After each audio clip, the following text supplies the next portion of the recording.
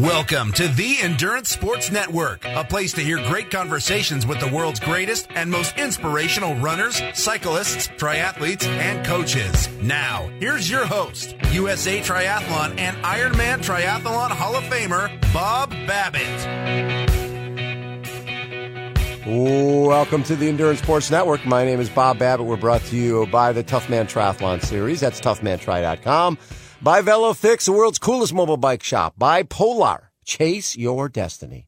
By Premium Plus Sports, the official travel partner of the Tough Man Triathlon Series. By Swim Run USA, epic races in epic places. That's USA-swimrun.com. By our Challenged Athletes Foundation. Last year we sent out 2,448 grants totaling $3.7 million to keep challenged athletes in the game of life through sport. Check out any of our interviews on Babbittville.com or on iTunes. And as always, endurance lives here. The Mirnavator, National Geographic Adventurer of the Year. Her new book, which is wonderful, a beautiful work in progress. Mirna Valerio joins us. Mirna, how are you? I am wonderful. Thank you for having me on your show. You know what, Mirna? It is a true honor. So take me back. You grew up in Brooklyn? I grew up in Brooklyn, New York. Back in the mid-'70s, early 80s, that kind of thing. And now I live in Georgia. So growing up in Brooklyn, what were your sports growing up? You know what? I did not play sports before high school because, we were a pretty poor family. Yeah. So, I grew up running up and down the block and, playing kind of street sports with my cousins and my friends. And but then when I went to high school, I actually played field hockey and lacrosse. Okay, and so and you went when you were younger. You went to a camp in upstate New York, and you learned to swim and hike and camp. Is that when you sort of learned your love of the outdoors? Yeah, absolutely. When I had the opportunity to go to sleepaway camp for 4 weeks, and it was my first time away from home, I fell in love with the outdoors. I fell in love with the challenges, with the people. Just being out in nature all the time and always having an excuse to be outside.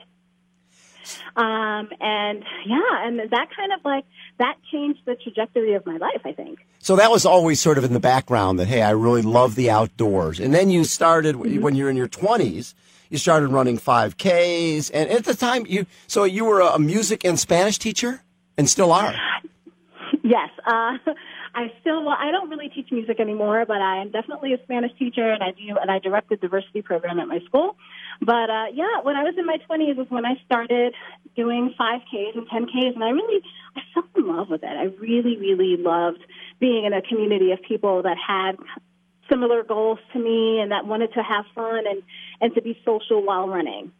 So there was a point when your son's dealing with asthma and you're working a lot and stressed, and you got up, over 300 pounds? Yeah, I was, when I moved down to Maryland, I was in a very stressful position. My son was really young. He was sick all the time, which meant I was sick all the time. My husband still lived in New York, and I did gain a lot of weight, mostly from stress and just not working out and not being as active as I had been in the past. And then, so after a couple of years, I moved to Maryland. I moved from Maryland to New Jersey, and that's when I had my health scare back in 2008 when I thought I was having a heart attack. Oh, you thought you were having a heart attack? Yes. I was driving back from a weekend gig, and I started having chest pains, and it was really scary. I'd never had chest pains before, but I followed up with a cardiologist a week later, and after going to the ER and being told I wasn't having a heart attack, and he told me that I had to change my life if I wanted to see my son grow up. So I did. That was in 2008. And how old were you at that time? You're very young to have a doctor say something like that. Yeah, I think I was about, I would say 34. Wow. Maybe 33, 34. And I was pretty young. And, I was, for me, I was at a weight that for me was too heavy. And, and from having been very active previous to moving down to Maryland, it was like my body changed significantly. And so it sent me a message, and I heeded it. And here we are now. So what's interesting is when you go down that sort of sedentary lifestyle, and then things start spiraling. When you're sedentary and you're not eating great, you're tired all the time, and you're like, how can I even go for a workout? I feel like crap, and you have a workout, and you don't feel good about the results of it. How did you get out of that spiraling downtrend? Well, you know what? I mean, it did help. I always think of this health scare as a gift because it did wake me up to the fact that I did need to change my lifestyle. But what helped me sort of get out of it, and in addition to being told by the cardiologist that I was going to die. Yeah, that's never a good thing. Yeah. Yeah. I knew what it was to be an athlete because I had been previously. Right. Yep. I knew how it felt to run. I knew that it would take a long time to get my body back into the condition that it had been. And I knew that, I was in it for the long run. So I went back. Literally, I went back on the treadmill the day after that cardiologist appointment, and it was really hard. It was really tough. It was one of the slowest miles I'd ever run. I didn't even run most of it because I couldn't. It was 17 minutes and 45 seconds, and it was painful, both mentally and physically. But I knew that this was the start of something, and I had to start somewhere. So, so I was disappointed, but I was also motivated to keep going. I was like, well, tomorrow I'm going to do better. The day after tomorrow I'm going to do better. In 3 days I'm going to do even better. And that's what I did. I got back on a treadmill, and I only had a goal of doing a mile. Let me do a mile. Let me do it a little bit faster than I did yesterday. And that grew into 5Ks eventually because I needed a goal. I'm a person that really needs to work towards a goal, whether it's a big goal or a small goal. And so I said that, I let the 5Ks kind of lead me into the next goal. The 5Ks became 10Ks, 10Ks became half marathons became marathons, which are the gateway drugs, obviously, to ultra marathons. Absolutely, yes. And so your first marathon, 2011, Marine Corps Marathon? Mm-hmm. Yes, Marine Corps Marathon, and it was awesome. It was, the marathon itself was the icing on the cake. I really fell in love with the training, being out there for hours, because I'm super slow. So, but I love, testing my body like that for 5 hours or for 6 hours and seeing what I could do, in my own body. That was incredible for me. Yeah, I love your quote, my body is meant for running, just not fast. Yeah. And that is the truth. When did you start a blog? I started my blog actually when I started training for the Marine Corps Marathon in 2011. I wanted to share my experiences with people, my stories, because I talked about it all the time. Runners. We talk about running incessantly. That's why all the other people who are non-runners hate us. Exactly. So, a friend of mine said, hey, why don't you write a blog? You talk about it all the time. You're writing about it on Facebook all the time. You are a writer. So do a blog. And I didn't really know what a blog was or how to start it, and she helped me out. And this is a friend that actually gave me the name of the Mirnavator. And so I started a blog, and I didn't write in it very often, but when I had a story to tell, I would tell it. And it turned out, in a couple of years, it turned out that people really were interested in my stories and any advice or any wisdom that I had learned for myself. And it was a really cool way to share, the inner workings of Mirna Valerio with my friends and family. So, Fat Girl Running, how did you come up with the title? And when you did do Fat Girl Running, were there people who were not nice who responded to your blog? Okay. So to answer your first question, I came up with a name because I identified as a fat girl who ran or who runs. And so I named it Fat Girl Running, knowing that it would be somewhat controversial and it would ruffle people's feathers. Right.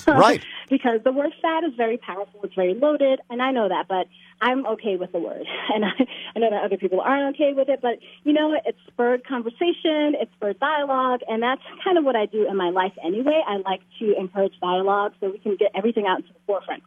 I haven't really gotten a whole lot of negative comments on my personal blog. People talk about me all the time on other in other sort of media venues. But I've gotten a couple of things, hurled at me personally.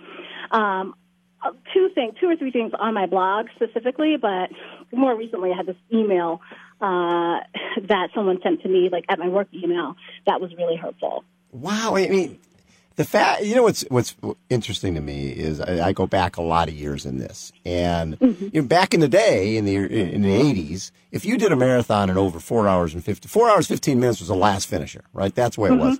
But what helped running grow was the fact that we became an equal opportunity abuser. We don't care how tall you are, if you're missing a leg, if you're in a wheelchair. Come on out and love this great sport. Love feeling good about yourself. And it became the reason that Rock and Roll Marathon is 65% women, and the reason you're getting 25, 30, 40,000 participants isn't because people are running fast. They're running for themselves, and it's them against themselves in the course to change their lives. Exactly. And people are out there for different reasons. Yes. Some people are there for weight loss. Some people are there for the social aspect. Some people just love running, and they don't care how fast they are. Yeah. That's me. And some people want to set really good examples for their children, for other members of their families, their friend circles, that here I am doing something really hard, and I'm never going to be really good at it, but I love doing it, and I'm going to continue doing it. And that's kind of like what I do. Like, I'm not a good runner. I can run for a really long time. I can run walk for days. Yeah. I can't do it quickly, but I love it. I love being out there, and it's hard, and I love the challenge of it. And I want to show people that, no matter who you are, you can get, it might not be running, it might not be hiking or backpacking or whatever, but you definitely have the possibility of having a great experience, even if you are not really, really successful at something. You always learn something about yourself. What's always interesting is becoming a role model, because there's obviously people out there who look at you and go, if this woman is running a marathon or an ultra marathon or a Tough Mudder, if she has the guts to do it, why can't I? And I'm guessing you're the type of person, when you get those type of notes, you help get me off the couch. You help change my life. Them. Is that the best? You know what? And some people say, well, I don't mean to offend you, but I look at you and say to myself, well, if she can do it, then I can do it. That's exactly what I want you to say. Exactly. That's, because, you look at me and some people automatically think that, oh, I can't do this or I can't do that. But when you look at me and see me doing it, or you see me represented on the cover of a magazine, then it becomes believable and it becomes a possibility for you. So that's exactly the kind of comment I want. So when I see diversity practitioner, what exactly does that mean? Okay, so I'm the director of equity and inclusion at my school. And what that means is I really try to encourage our entire school community to deal with our cultural intersections as they occur, to be proactive about learning about people's cultural identities, not being homophobic or sexist or racist or, all of the other isms that you can think of. Exactly. To really try to live in a harmonious, respectful community. So that includes programming. I bring speakers on campus. I do a lot of the training of faculty members and of students. I lead a couple of student groups. And when situations arise, a lot of people come to me first. And so, I also serve as an advocate for faculty and students when these really tricky situations arise when people think somebody's being racist or sexist or ageist or ableist to them. I really try to handle it in a way that's beneficial to everybody. What are some of your favorite running moments? When I finished my first marathon, yeah, absolutely, Marine Corps, is my favorite. And I'm not a crier, but I definitely cried when the Marine put my first marathon medal on me in 2011. That was really special. The first time I did an ultra was really amazing not because I'd finished. I mean, I knew I was going to finish. Right. But because as soon as I finished, the race director put my medal on me and said, I'll see you at the 50K next year. And I took that as a directive, and I showed up at the 50K next year to do my first 50K. And so that was really special. And Javelina 100K, I'd never done a distance that far before, and it took me over a day to do it. But I'm always learning about myself. But I learned so much about my own personal grit and my ability to withstand lots of pain, lots of boredom, and lots of fear. So that kind of remains at the top. And the last thing I'll say is Trans Rockies this past year. Yeah. In August, I didn't finish. It's a 6-day stage race. I didn't finish it. Yeah. But that definitely is one of the top experiences of my life. I'm going back again this year, and because I want to finish. But like the views, the people, the entire experience was first class. And I'd do it every year if I could. What have you learned about yourself through all of this? Because when I look at what you've accomplished, one, you're out there. What have you run? 9 or 10 marathons at this point? Maybe even more. 9 marathons. Boston will be my 10th. Oh, you run in Boston. That's right. We will be there for Highlands. You'll be joining me at the Highlands booth for Breakfast with Bob. We'll be hanging out. I love that. Yeah. So you're somebody who's sponsored by Skirt Sports. Nicole DeBoom's only one of my favorite people on the planet. Mm-hmm. Her husband Tim won the Ironman 2 years in a row in 2001, 2002. Meryl. Yeah, I know both of them. Yeah, and Women's Running Magazine. I mean, when you first started this, I'm sure you weren't thinking, you know what, I'm going to get myself a running shoe sponsor. I'm going to go be on the cover of magazines. I'm going to be a model. Not at all.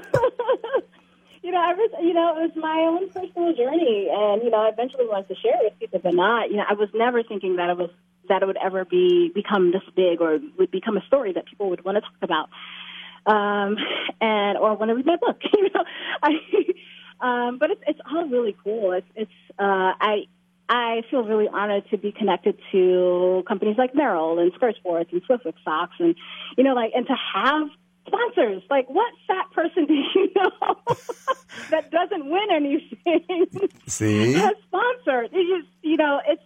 It's incredible to me, and I feel so fortunate to be in the position that I am. But my work is to inspire people and to make the world a better place. I mean, that's what I do in my diversity work. That's what I do as a Spanish teacher. That's what I do, when I'm out there running and people see me and they see this, heavy girl chugging away, and if that makes them say, hey, I want to do that too, that's, then I've done my job. So, the fact that I have a really big platform to do that, that's really incredible to me. More with Mirna Valerio.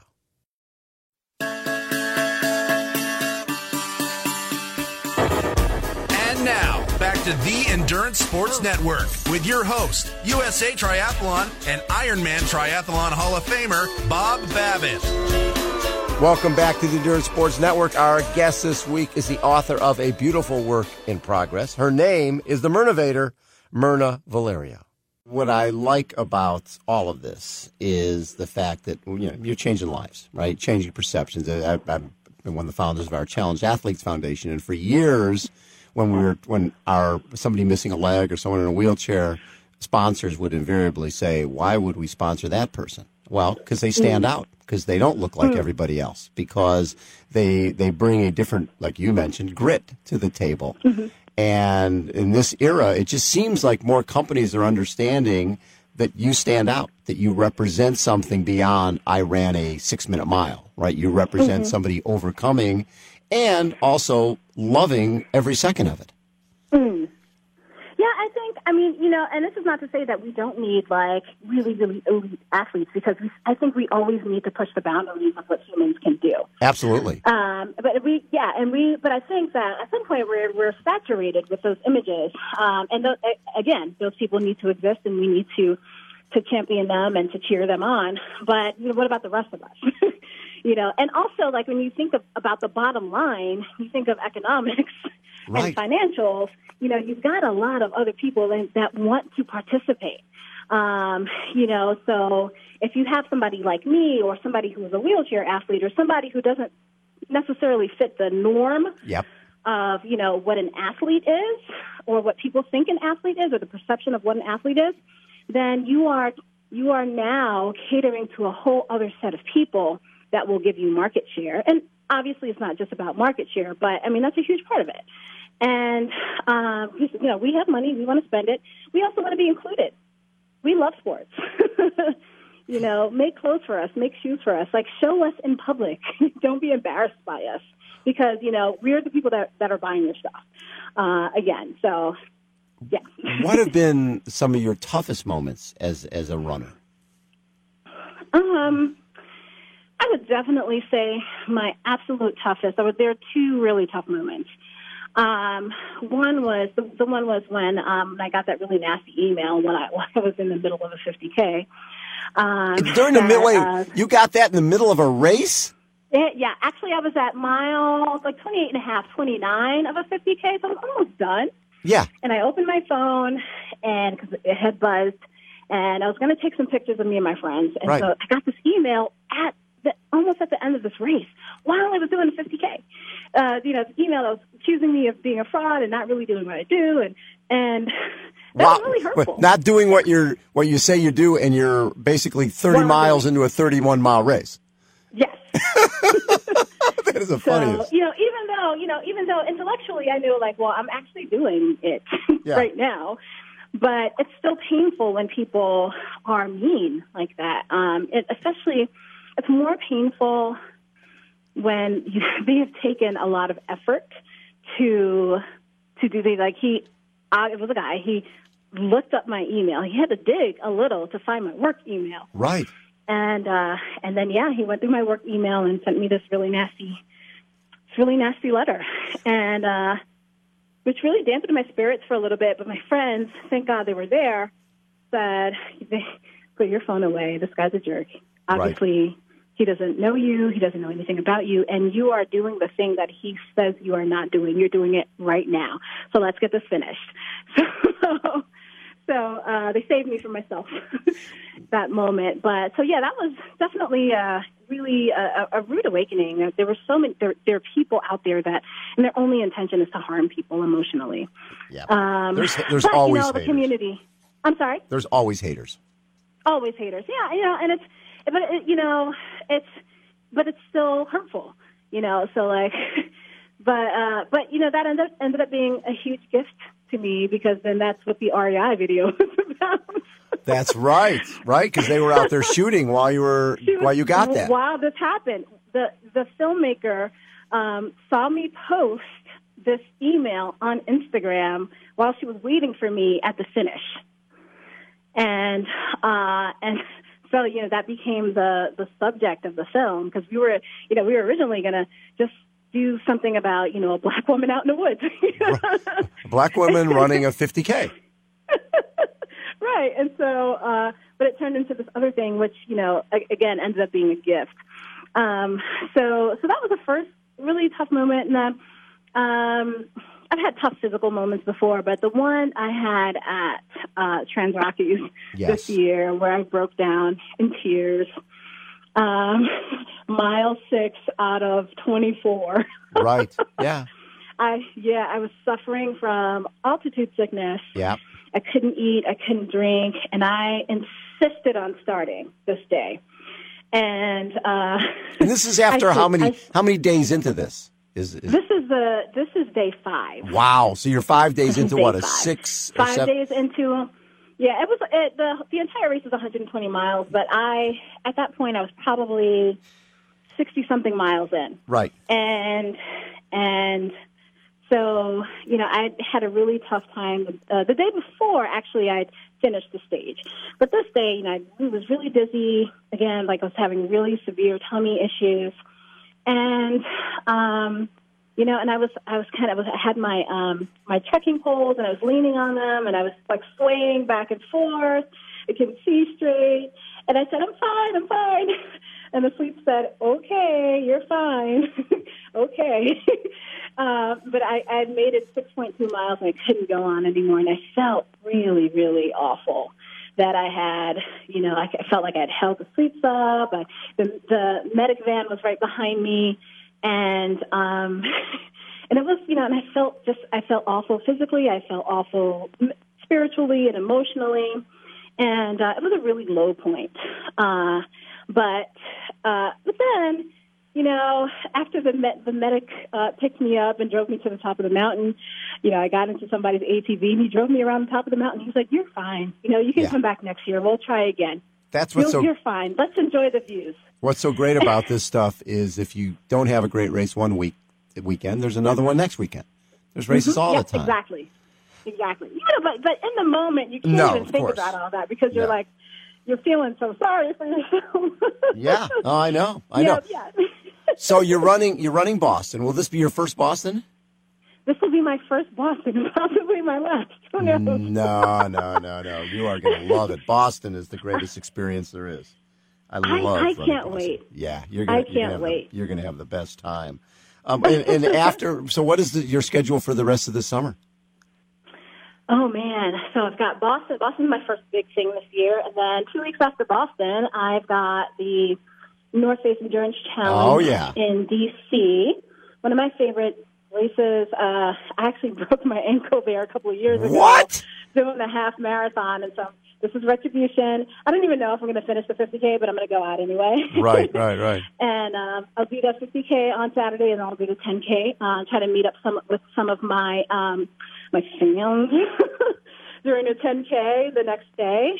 And then I have in May, I've got the Azores 65K. I'm really excited about that.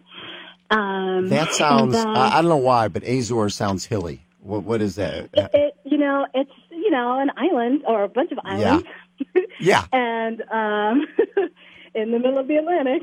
So I think it is hilly, and I love hills. I love it. Do you really? But Usually a bigger runner, you're talking hills, it's like, oh God, last thing I need is that. I just feel, I feel like they're good for your legs. They're good for your heart. Uh-huh. And, and they build, there's this whole thing about mental grit. They're hard. Yes. In the moment, I might not like hills. Right. But when I'm done with them, I'm like, I'm so glad I did that. One of these years, we got to get you out here. Have you ever heard of the Catalina Marathon? Yes, I have. 26 miles next March. Yeah, it's about 4,000 feet of climbing. It's fire road. There's wild buffalo out on the course. Oh, what? They take you on a boat to the other side of the island. And you run back. There's, like I said, 23 and a half miles of trails. So you either finish or you become a resident. So it's not like there's much of an option. you do not quit is the reality there, because you're going to live there if you don't finish the thing. I don't know if I'd mind that. Yeah, no, you wouldn't mind it. It's it's a wildlife sanctuary that you're running through, and there's points where there's ocean on all four sides. And you'll just be like, oh, it's the most beautiful place on the planet. And that was my wife's first marathon, 4,000 feet of climbing. And that year was in the pouring rain. And I'm like, oh, she's going to hate me. And she turned to me at mile 25 and a half. She goes, I can't believe it's almost over already. And I'm like, okay, she's in. She's in. Sounds like a runner to me. So the kids you teach, are you also coaching as well, a little cross country? I do. I have like 5 different jobs at school. I was going to say, it sounds like you are pretty much everything at the school. I used to teach the choral program and do the musical theater stuff, but I don't do that anymore. I teach Spanish, but I also coach. I'm a head coach of the varsity cross country team, and we do okay. We do okay, and they are fantastic. I've got a really solid core group of runners who just love running and can't get enough of it. And then I got a bunch of people that have never worked out ever before, but they learn to love running, and they eventually start asking me, "Hey, Ms. Valerio, can I come work out with you in the morning? Can I come run with you in the morning? Can you show me a route that'd be good for me to train on?" And so it becomes it's this gateway, this entry into general athleticism that I love about running. And have you found that since you've started this and started the blog, and are people more accepting now, more caring?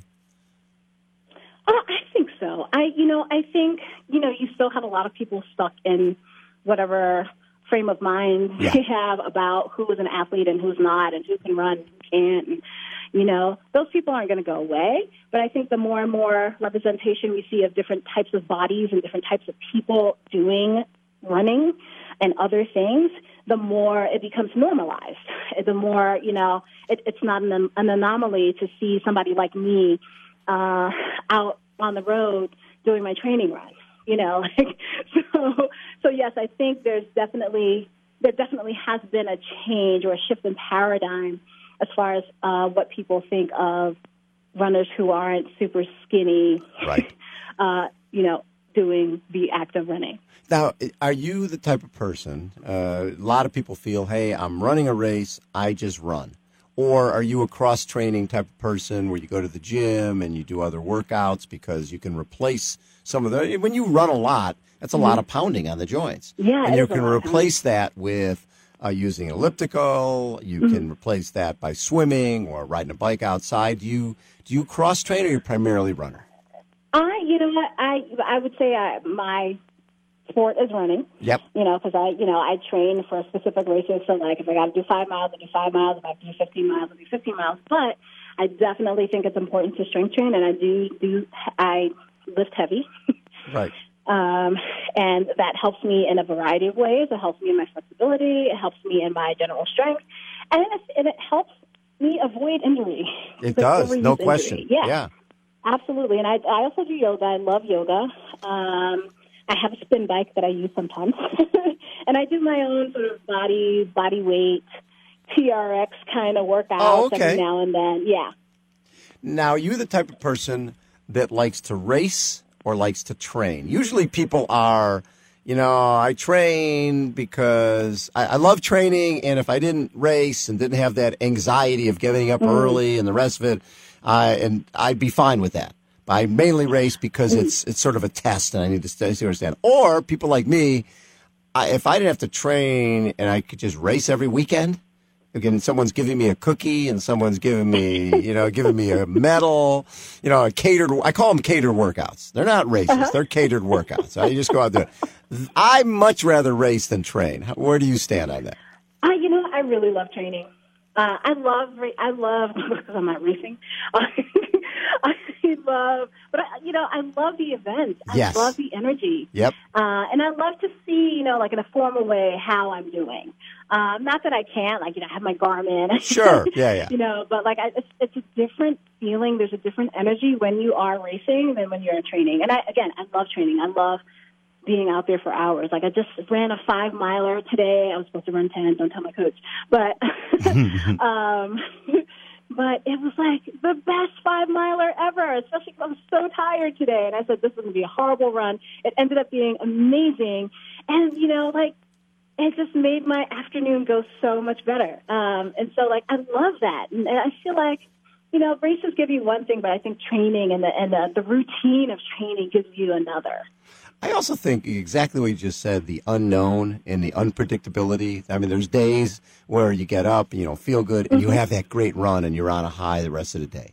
And then there's other times you're like, oh, I'm tapered, I'm ready, I'm going to have the best race of my life, and you get altitude sickness. And it's not the best or yeah, right. And you have to make lemonade out of it and make, just get through it or say, you know what, I'm going to wait for another day. And that's, I think, the unpredictability we live in a pretty predictable world.